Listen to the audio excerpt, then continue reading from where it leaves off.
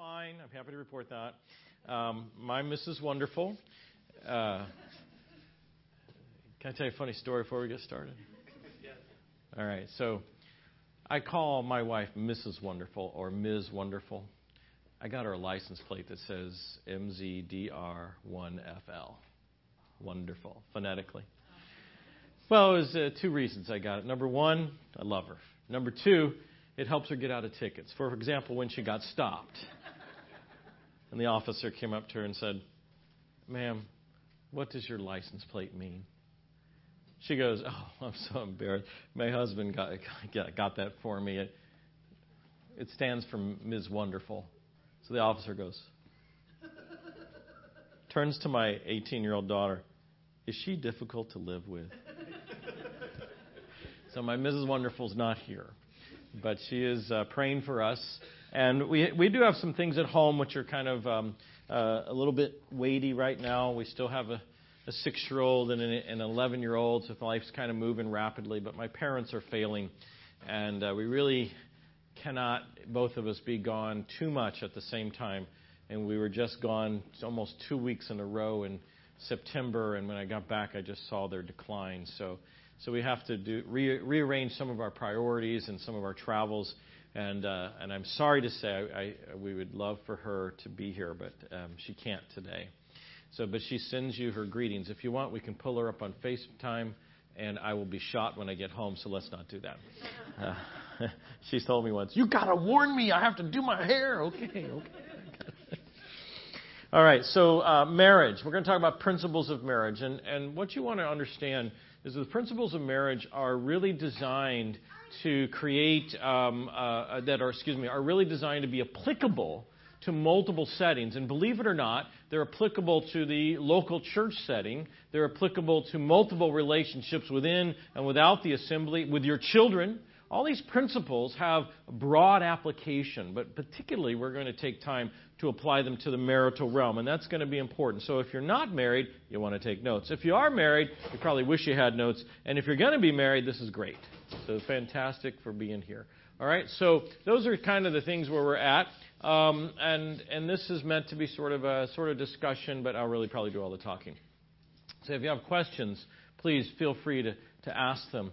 Now, how many of you have ever seen this? You're never supposed to reference a movie in the message, but have you ever seen the movie that quotes this line? Okay, are you ready? Marriage is what brings us together today. Now you got to see the movie. Yeah, now you've seen it, haven't you? Yeah, it's one of our favorites, yeah. The Princess Bride, right? And in that movie, there's this great line, and that's what he quotes. Marriage is what brings us together. That's us 32 years ago. I know. What's that? Looks like Michael. I know. That's what Michael said. Yeah, that's us. I was 21. She was 19. Still 19 to me. 32 years on the 31st of August. Next to being saved, best day of my life. All right. Now, what I want to do is we're going to talk about multiple things that directly impact marriage.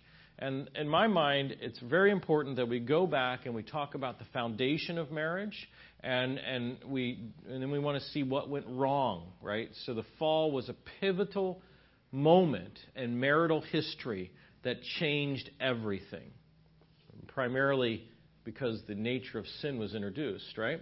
And then what we're going to do is we're going to watch how God recreates things. And we'll go to the New Testament, and we'll look at several key passages, as you can imagine.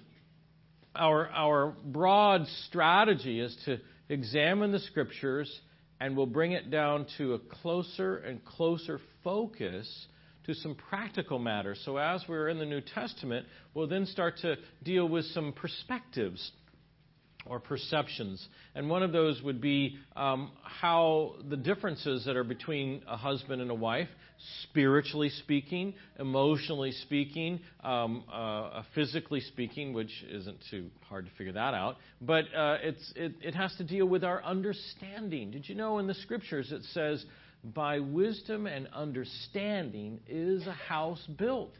So understanding, mutual understanding, is actually kind of important, and that's going to be very key. We're going to talk about that. Then we're going to talk about this thing that I know everybody in here does perfectly every time, and it's called communication. The older married couples are going, oh, man, I hate that one. Communication. I have so many stories about that. The couple that sat in front of us in their premarital counseling, and it was like they were at a debate. One would so politely watch the other as they said their piece. Didn't hear a word. As soon as that person finished, this person started up, and they both got louder and louder. I thought it was a presidential debate, you know. I finally said to him, "You're not communicating." "Oh, yes, we are. We're looking at each other. We're nodding." I said, "Yeah, what did they say?" "I don't know." "Yeah, we don't call that communicating. We call that being polite." So that's not communicating. And so we're going to talk about communicating. Then we're going to, Lord willing, sometime in the weekend, we're going to talk about something that, again, no one has any problems with, but it's called conflict. Anybody have any conflict once, maybe? And we're going to talk about its resolution.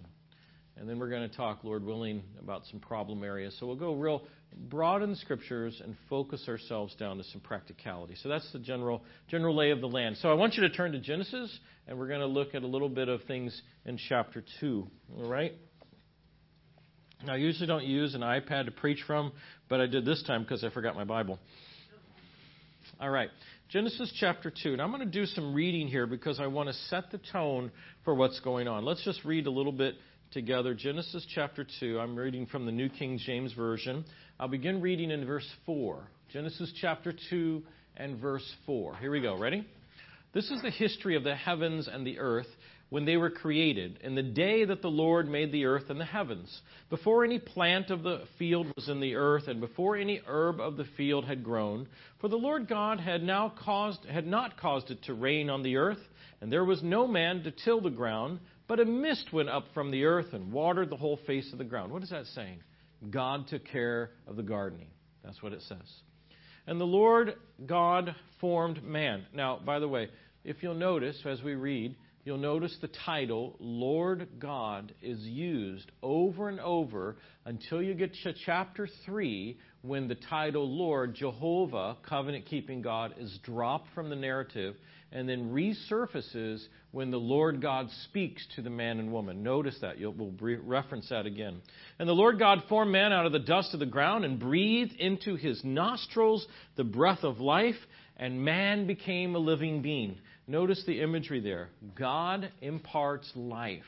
The psalmist says it this way: if you remove your spirit from that which is living dies. God is the sustainer of life. That's the point. Now, reading on, "The Lord God planted a garden eastward in Eden, and there he put man whom he had formed. And out of the ground the Lord God made every tree that is pleasant to the sight and good for food." Notice it's referencing the physical, tangible senses, which we talked about last night. "The tree of life was also in the midst of the garden, and the tree of the knowledge of good and evil." Great Bible trivia question is, what two trees are in the Garden of Eden? You say, all of them. Well, these two have certain titles. "Now a river went out from Eden to water the garden, and from there it parted and became 4 riverheads," and he describes those and the various precious metals that are around. But let's skip down to verse 15. "Then the Lord God took the man and put him in the Garden of Eden to tend and keep it. And the Lord God commanded the man, saying, of every tree of the garden you may freely eat." This is that spiritual aspect we talked about last night. "But of the tree of the knowledge of good and evil you shall not eat. For the day that you eat of it you shall surely die." Meaning, there is no other consequence that will occur except death. You will surely die. "And the Lord God said, it is not good. It is not good. It is not good that man should be alone. I will make for him a helper comparable to him. And out of the ground the Lord God, notice again, formed every beast of the field and every bird of the air and brought them to Adam to see what he would call them." Very busy, actually. "And whatever Adam called each living creature, that was its name.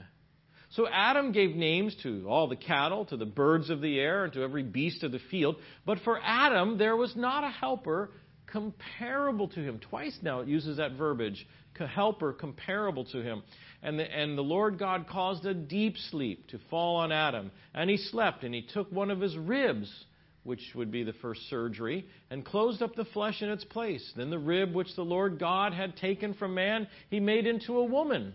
Right? Notice even in the English, we have similar spelling or similar word etymology of the words. And he brought her to the man. And Adam said, "This is now bone of my bone and flesh of my flesh. She shall be called woman." It's a play on words in the Hebrew, because she was taken out of man, one from the other. "Therefore, a man shall leave his father and mother and be joined to his wife, and they shall become one flesh. And they were both naked, the man and his wife, and were not ashamed." Now, the setting is kind of unique. You know, the Lord makes a precious place. There are two notable trees, as I emphasized in the reading. It's presumably spring, where the water is flowing. You find, if you do a little thinking, it's conjecture, but still somewhat founded, that at the creation there appears to be some lack of sin. Right? There's no sin involved. We really don't entrance of the enemy into the scene until chapter 3. So you have to say, well, when did Satan get deposited on the earth? The Lord Jesus says, "I saw Satan fall like lightning from heaven," right? And so when did that happen? It had to happen somewhere between the creation and the birth of their children, right? Cain and Abel, right? So it appears somewhere in there, because pre-fall there was purity. It was good.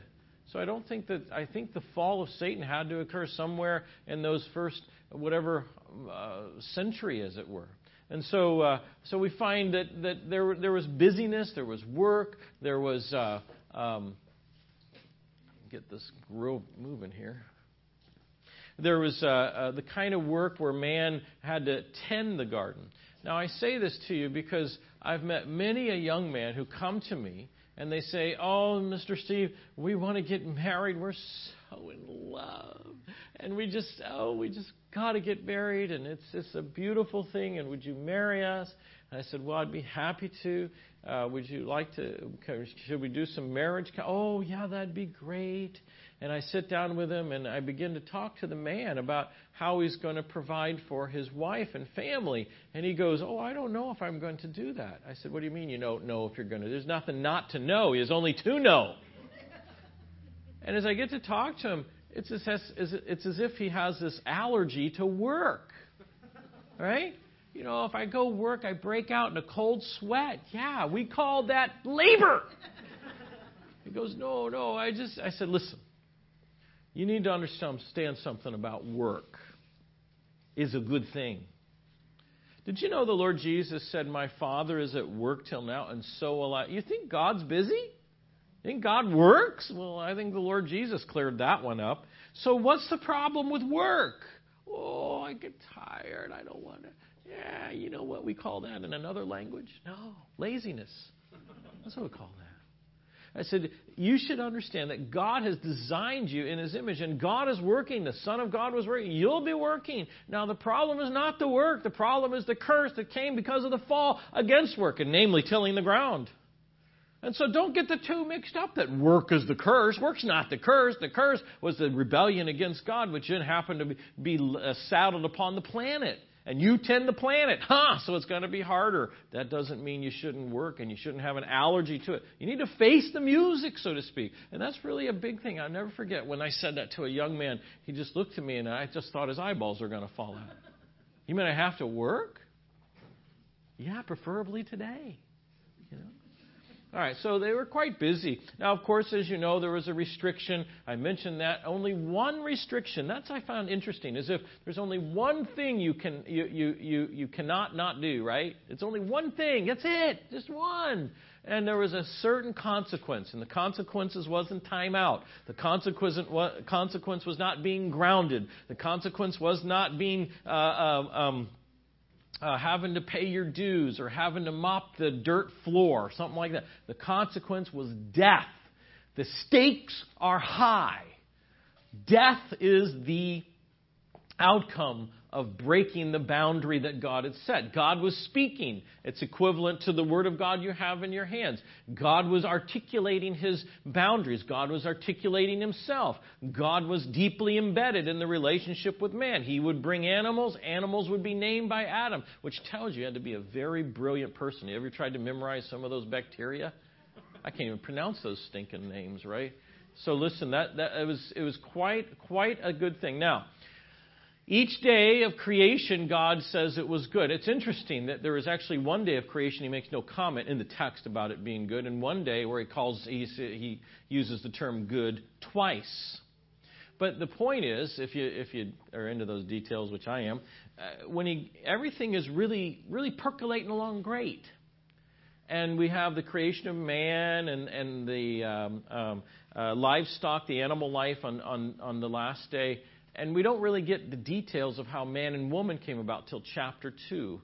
But everything was labeled as good. Now, let me tell you something. If you're an artist and you draw something, and other people come up and say, "Whoa, that's good," but you know there's some flaws in it.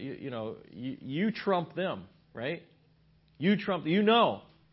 But if you, the artist, draw it and you finish it and you feel like there's no flaws in your creation and you call it's good, you probably are saying you probably are giving the right estimate of your piece, correct? So God comes along, He's the artist of all time, and He creates and He makes and He molds and shapes, and you have to think about how brilliant and outstanding it is for Him to simply speak and things obey the voice that emanates from His Spirit. That's beautiful. I wish I could do that. Room, be cleaned up. Car, fix yourself. Patient, lose your fever. It doesn't happen. But God is doing this so brilliantly and flawlessly. And so I have to say I would have been overwhelmed at the presence of God like that. And yet He comes to a point where if He says it's good, we know it's good. But if He says it's not good, then He's probably right too. And of all the things that happened that day, He said what was not good was isolation. It is not good that man is alone. What does that mean to you? I thought God was there. Isn't He enough? Wasn't He enough for that? You see, God, it's not saying that God's omnipresence or omniscience or His omnipotence was deficient. That's ridiculous. What He was saying was, I made man and in the confines of space, time, and human dimension. I am spirit. That's God speaking. I am spirit. And that man, therefore, because of who He's made it, he has inherent needs. And those needs I can meet by making a partner that would be of equal dimension to him. It is not good that he does not have a partner, a helper who has compatibility, if I may, comparability to him. That's what's not good. Right? That's the key. So I've met many ones who in life say to me, well, and they somewhat are prideful. They say, I am going to be a bachelor to the rapture. I said, yeah. Call me about that, will you? I'm not belittling anybody that truly, as Paul says, has the gift. It's an interesting. When I say gift, I don't know if he means spiritual gift. I think just gift. The gift of staying single. And Paul talks about the ability to have undivided focus upon the things of the Lord. And that's truly outstanding. We know many men like that. Bill McDonald, of course, and Harold Summers up in Canada. Different ones who have maintained that integrity of heart. Tom Wheeler, for example. I have great respect for them. I'm not one of them. I learned that really early on. I was never going to survive alone. I tell you, when she walked into my life, I just went, oh, thank you. That's exactly what I did. Because I knew the need of my heart. See, I knew. Now, think about it. God could see that in Adam. The very first one He made, He could see that.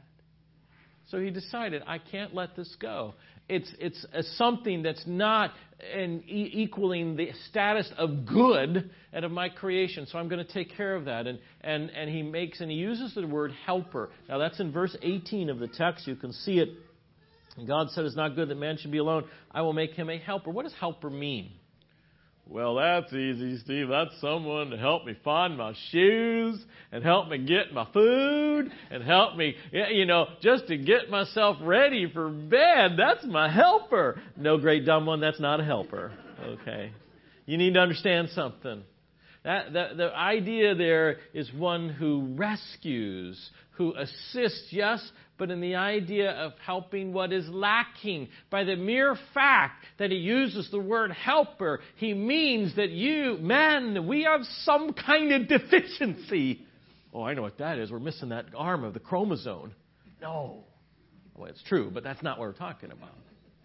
What we're talking about is that there are certain areas of the dimension in the human nature, human being makeup, that is incomplete without this person. Do you understand that? Please, I say this over and over. When you get married, you are not marrying somebody that is now your personal slave. That's heresy. That's not right. You're not marrying somebody who is your permanent pupil and you're always going to teach them. That's not right either. And you're not going to marry somebody who is this person that is, your butler. Yes, Your Highness. Yeah. Come on. Where do those distortions come from? Well, they come from the enemy who wants to mar. Remember, what's the enemy trying to do? The enemy is trying to take the things of God and so twist them, called talk radio, I might add, so twist them so that our perception of spiritual reality is distorted to the point that you think less of God and he's trying to steal God's glory as a result. Let me tell you something. Don't let that happen. As Kevin and I talked, don't believe the lie, right? The lies we believe. That's one of the ones the enemy tries to do. So the helper title implies deficiency on your part. Not that God made a faulty product. He's saying he made that person with a need. And I'm going to now meet that need. So what does he do? Oh, and comparability. All right. It's an equivalent status. How many of you like dogs here? Anybody a dog lover? Yeah. I love dogs too. We have 2 of them. Then we have 3 cats. I could really do without them. But anyway, I love my wife. We're going to therefore tolerate the cats. If only they'd catch something like mice. But anyway, I love those dogs. They're friendly. They're messy, but they're nice. They smell like, you ever smell that good dog smell? Oh, Steve, are you kidding? Boy, they need a bath. I know, but I still like it. Happy as I am, and be that as they may, we never actually have a conversation. Okay? Usually it's like this. Oh, you're so happy to see me. Oh, that's such a pretty little... I'm thinking that dog's going, can you just give me something to eat? I'm looking as good as I can, so you just give me some of your food. Right? You ever wonder what that animal's really thinking? When the mouth of that donkey was open, that Balaam was right. I mean, that was a shocker, wasn't it? Well, you keep hitting me, and there's danger. And Balaam, what a guy. Talks to him. I'd be freaking out. I understand you. Animals will not replace an equivalent, comparable helper. Hobbies will not replace an equivalent, comparable helper. Other skill sets will not replace an equivalent, comparable helper. I say all of that to you because over time I've seen couples, they drift apart, and because they're apart, they substitute something they think is comparable with that one person that they gave their heart to some 3 decades before. You can't do that. The Scripture says that which is going to fulfill the comparable need is this other human being. Not a golf bag, not some fishing rod, not some surfboard, or hang gliding, or parachuting, which I still don't want to do. But it's this person. See, what we do is we kind of come in life and we get our feathers ruffled, and maybe we don't die to ourselves and things get kind of rough, and we think, well, this isn't such a comparable, compatible relationship at all. I think I'm just going to withdraw. And I've seen those couples. Over decades, they end up sleeping in separate rooms, and they just kind of talk once in a while. In fact, some couples The wife lives upstairs and the husband in the basement, and they try never to look at each other. You think I'm lying. I'm telling you, those are some of the realities in the Christian circles. God said it this way: the comparable helper that you need is the one I'm making for you, not the one that you come up with. Now, you need to accept that and get on the bus with that, because anything less than that is not what I had in mind. That's a pretty strong statement, I understand. And there's a lot of flesh that gets in the way. I'm not talking about the consequences of our sin. I'm talking about the original design. And I think when we're talking about marriage at the start, I think we ought to have that original design in mind. Now, let's go on a little further. Divine surgery, Adam gets put down. What kind of anesthetic was it? Well, it was phenobarbital. No, it was pentobarbital. No, I don't think so. It's probably succinylcholine. No, it wasn't that either. But all you where's James? James. There you go. I'm just speaking your language, okay? There you go. Right. Do you ever hear the joke in emergency medicine? Favorite drug of restraint? Succinylcholine. Yeah, I know. Okay. You know what that is?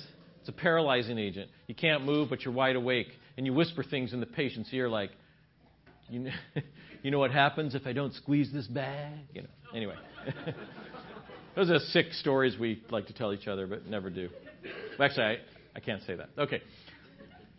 All right, so Adam was taken out of the ground, as we know, and which is really interesting. If God can do a complex human being out of dust, what if he had more to work with, right? I mean, that's the implication. That's how powerful God is.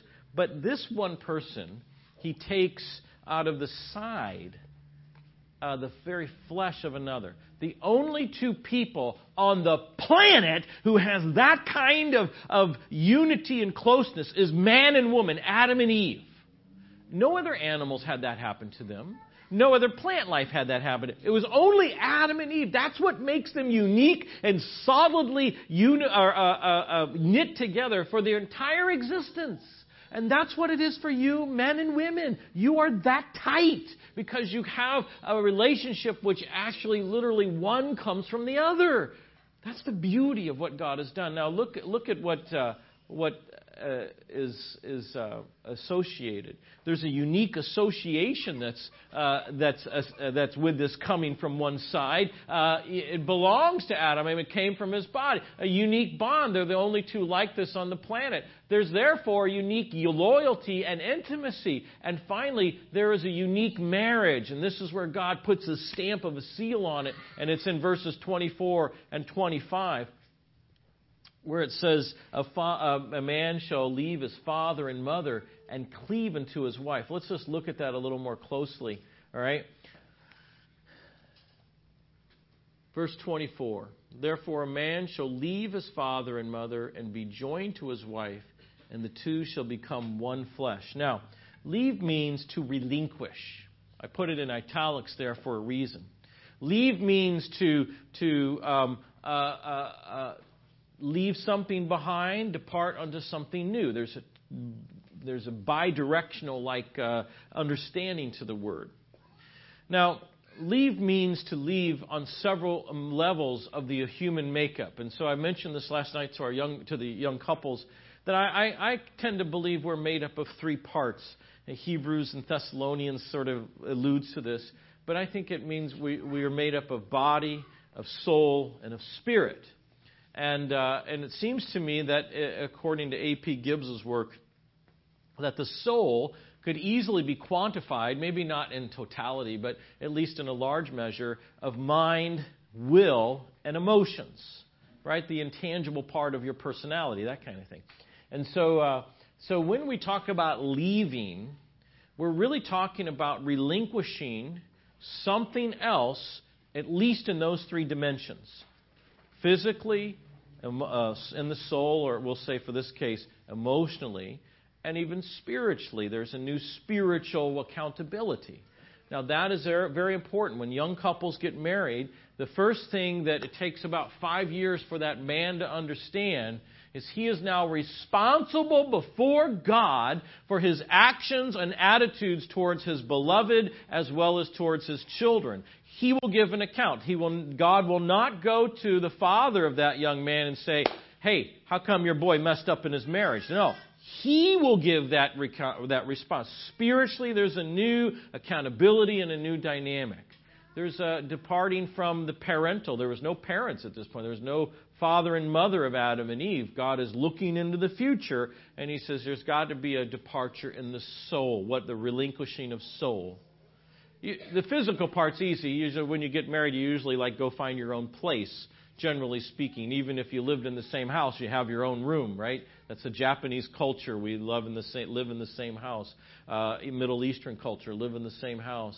But there's still a separateness of physical things. But that emotional thing, that's the one that trips us up. Let me tell you a story. We first got married, and many of you have this experience when money is tight. Anybody have that experience when you first get married? We had that experience, and money was tight. And so my car, which was that wonderful Toyota Corolla, was making this noise. And I know you think I can fix everything and put earlobes back on and all, but I'm not really good with the car. All right? I'm like most people. It makes a noise. I symbolically open the hood. I look in it like I actually know something. And then I say, with great sense of sincerity and austereness, better call somebody. Right? That's what I do. So it's making a noise. Now, when you're young and you just, said I do, and you're living with your wife somewhere, which in my case was in Kansas City, I called my dad. Why? Well, he's the only guy I know who knows anything about cars. And so I call him up and I describe to him the problem. And he says, well, you know what that is? I had that once, and when I figured it out, it was this problem. And so you need to go do this, buy that, fix it, cost you $20. I put the phone down. I'm going, score, baby. This is good. So I go in there. Now, my wife, she's a cross-stitcher. Okay, you know what that is, right? Where you do the little needle point thing with a thing you can't see, and she's doing the deal, And I go in there and I said, honey, guess what? I just called my dad. She heard the whole thing, we got a small little place. I just called my dad, and he told me how to fix the car, and we can get it for $20, and that's great. And she does no eye contact, nothing. Write this down, men. When she refuses to look at you, you've done something. Write that. How come you're not writing this down? Okay. So she doesn't look at me. She goes, oh, that's nice. Number 2, lack of verbal enthusiasm means you're missing something. Write that down. So I go, what's the matter?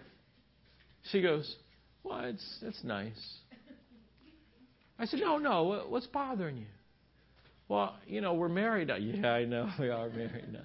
She goes, and I just thought, as husband and wife, maybe we should talk about the problem first together and then decide together what we'll do about it. I said, you know something about a car? Of course, I was being, my usual jabbing. And she goes, no, I don't know anything about a car. I just thought we should try to solve our problems together.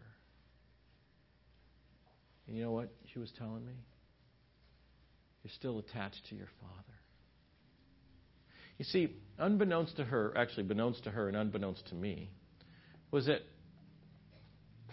my dad was the greatest man in my life. And if there's anything I wanted to do, I wanted to please my dad. I wanted him to think my wife was the best wife. I wanted to think that my marriage was the best marriage. I wanted him to know that I'll call on him when I have a problem because I really love my dad. I respected him, and I wanted to maintain that. What my wife was telling me in so many kind words was, you haven't separated unto the marriage in your heart. Now, she never said all those words. That was the Spirit of God around 3 a.m. That's what was going on. All right? Now, it goes both ways. My wife, she's a beautiful person, and she loved to be with her mom and dad in the house. In fact, she would love just to sit and be in the same room and watch Johnny Carson or whatever they watched, and they don't have that anymore. But anyway, just watch all that, and she just loved that. And her favorite thing was to be home. So when we got married, she wanted to always go home. Now, when you're 21 years old and you just got married and your wife always wants to go see her parents, you start to feel, you ever hear these words? Insecure? Maybe a little bit, maybe? Skosh? So here I am, I'm going, oh, you married such a fine specimen of humanity and you want to leave me all the time? Oh, I was just a wreck. It caused, how should we say, friction. There's this godly woman. Make no mistake for the value of you older wives that can see the forest for the trees as well as you men. But in this case, this woman was this way to my wife. And she said to her, Janet, the next time you have a chance to go home, don't go. She goes, okay. Made no sense to her.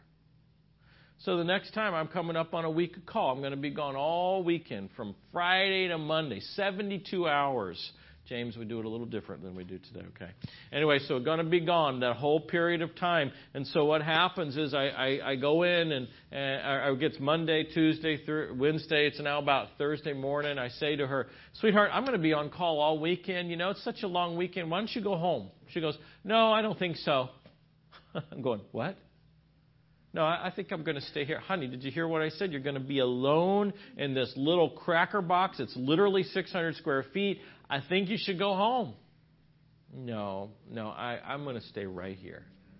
I said, now don't make me play demand card now. I'm ordering you to go home. Like I understood the Bible, right? I'm ordering you to go home. She goes, no. All due respect, I think I'm going to stay here. I said, please go home. Isn't that funny? Now I'm begging her to go home. She goes in the bathroom. She's going, But what she realized is that she had an emotional tie too. And she hadn't cut that off either. It's not that you have to just take your parents and wad them up and throw them down the bowling alley and say, hit something else on the way. It's not one of those deals. It's a sense that there has to be a definitive moment when you say, you know what? I am now one with this person now. I was one with my parents all these 20 plus years, but that has to change. Now, believe me, when that happens, because I married off a daughter and a son, it hurts us, okay? It hurts us. They always say, oh, you're not losing a daughter, you're gaining a son. That's not true. I felt like I had a funeral, okay? That hurts. That's my baby. Tip of the sword. Don't mess with the stuff, And so it hurts. And so they're hurting too, right? So they need that interaction back and forth. Of course we do in an in-law relationship. But make no mistake, you have to make decisions which allow you to develop your own identity physically, emotionally, spiritually. That's what you've got to do. And if you fail to realize that, you set some dominoes up that will easily topple in years to come. How do I know that? Because I did the wrong thing. That's how I know that. Now, I have such an effect on the children. Now, I want you to know that when that is done right, let me say it this way. One of the ways you can do this right is and I'm just trying to be practical, is always making decisions together. Now, when you're first married, remember, you're the closest to the parent, whether it be her to her parents or you to your parents. And so usually the mama will come up and say, hey, I don't know if you're doing anything next weekend, but we've already planned an event down at Branson, so why don't you just come on and join us and we could just, hang out for the weekend and go to Silver Dollar City, right? And so you go, oh, yeah, that sounds great. Yeah, I'll tell Janet, okay? No. You say the following words. Thank you so much, but I need to check with my wife first. And then what do? Go check with the wife first. That's what you do. Right? If you fail to do that, what you set up is this path of easy communication that still propagates this inability to separate, to leave. Right? That's what happens. And so what we learned early in our marriage is we would say, because my mother, she just wanted to be together. Her mother wanted us to come down. It wasn't bad. It wasn't evil. They weren't poisoning and trying to butt into our lives. They just wanted to be part of it. We get it. But what we had to do was we ourselves had to say, let's not bite without first talking to each other. That's really, that's a practical discussion of this verse. Now, what does it mean when it says that you shall cleave unto your wife? What does that mean? Well, that means that you will adhere to each other so tightly that you're inseparable. How many of you like furniture? Maybe kitchen cabinets, maybe? Well, the nice thing about kitchen cabinets is that on the outside, they look beautiful. The fine wood, the chrome finish or whatever it is, and it's really sanded well. But on the inside of those kitchen cabinets, you know what they have? This thing called presswood. Do you know what presswood is? What's that? That's exactly what it is, isn't it? Yeah. Every cabinet is like that. You think you're buying authentic everything. Generally, you're buying a whole lot of money for presswood, and then the outside is nice. Check it out. Just go look at your cabinets tonight. Now, what is presswood? Presswood is where they take all the sawdust of the universe and they put it together in this press thing, this thing that presses it together like a hydraulic jack, and then they put glue with it and mix it in, and then they let it set up and the glue dries. And it basically is glued together particles of sawdust. And then they put a nice little finish on it. They put it on a shelf in your drawer, and you go, "Oh, honey, thank you. We paid $1 gazillion, you know." That's presswood. Now, the thing about presswood is that when you actually stress it, it crumbles. Did you know that? Did you ever get it wet in your cabinet? Put away wet dishes, and you know what I'm talking about. If you ever take a piece of presswood and stand it up on its edge, and you say, "I'm gonna split this," what happens?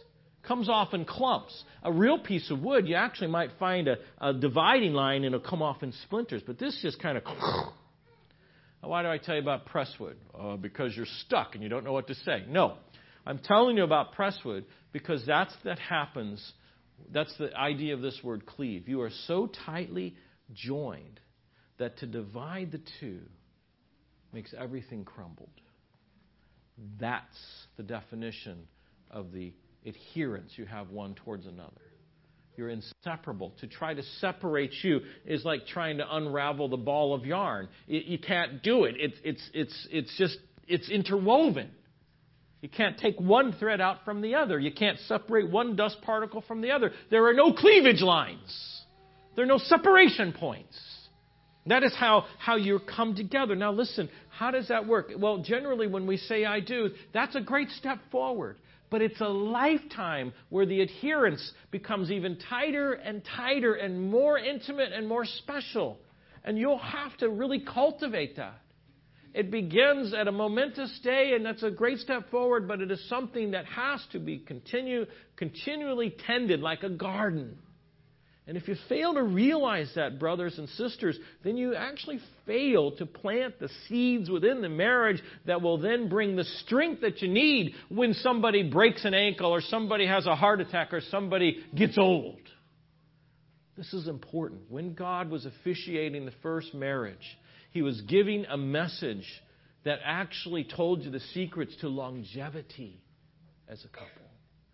For this cause, a man shall leave his father and mother and cleave unto his wife, and they shall become one flesh. That's that phrase, one flesh, is the ultimate expression of a new unit of life. When that happens, new life comes from that union. We talked about that last night.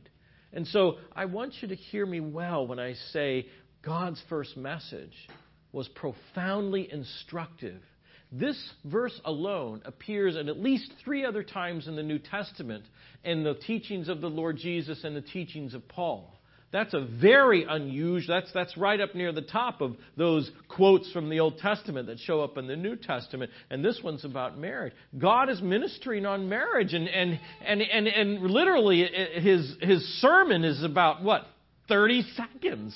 I know some marriages wish the preacher was 30 seconds, right? Maybe you wish it was 30 seconds tonight. Well, tough. All right. So, let's take a break. All right. We're at a good break part. Is this the good break part? Oh, yeah. Let's do two more things and we'll stop. I wanted to take a moment to describe this unique picture between Adam and Christ. As it were, in the divine surgery, Adam slept. This is just adding a little footnote to this idea of being one flesh. Adam was slept. Christ, in essence, sort of slept. He was at the right time he was revealed. Adam had a side pierced, as it were, taken from the side. Unique association. Well, Christ's side was open. It's like our sins were paid through the shedding of His blood, which was pictorially demonstrated in the blood and water that came out of His side, right? Adam was delighted. Oh, man, this is bone of my bone, flesh of my flesh. Thank you, thank you, thank you, right? Well, listen, our Savior delighted in our receptivity into the kingdom of God. So you see this thing about the Lord. I would be remiss if I didn't at least say, this is just not about us. You understand that, right? This is about a bigger picture than that. And the seeds of that picture is planted in that first or second chapter of Genesis. We're going to talk about it more later tomorrow, I think. All right, let's take a break, and we'll come back and talk about what happened after creation. Father, we want to thank You for this time to open up the Scriptures tonight. We want to thank You for giving us this opportunity to meditate in them. But Father, I know that it is the teaching ministry of the Spirit of God who actually does the real instruction. And I ask You to let the Spirit of God supersede, overshadow, and provide oversight in this teaching of the Scriptures this evening and this weekend. You make it edifying. You make it lively and real and appropriate for the listener and my life too. In Jesus' name, amen.